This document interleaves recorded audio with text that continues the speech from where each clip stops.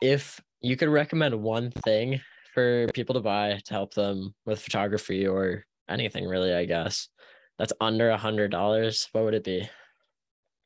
Okay, so first thing is a bird feeder. It helps the birds out so much. I've gotten really cool birds at my feeder, especially during migration, like purple finch and indigo bunting, common redpoll, so like in pine siskin. So if you have a feeder, I live in like the middle of suburbia. Just make sure you keep your feeder up during migration, especially during May when you would think the birds don't need it. Because I thought the birds wouldn't need it in May, but so many birds were using it in May. So that's like probably biggest tip. Always keep your feeder up unless it's like maybe the middle of July, like right now. And then second tip, put a stick, like just a big stick right next to your feeder. So the birds, before they land on the feeder, a lot of times they like to stage and decide if the feeder is safe to go on.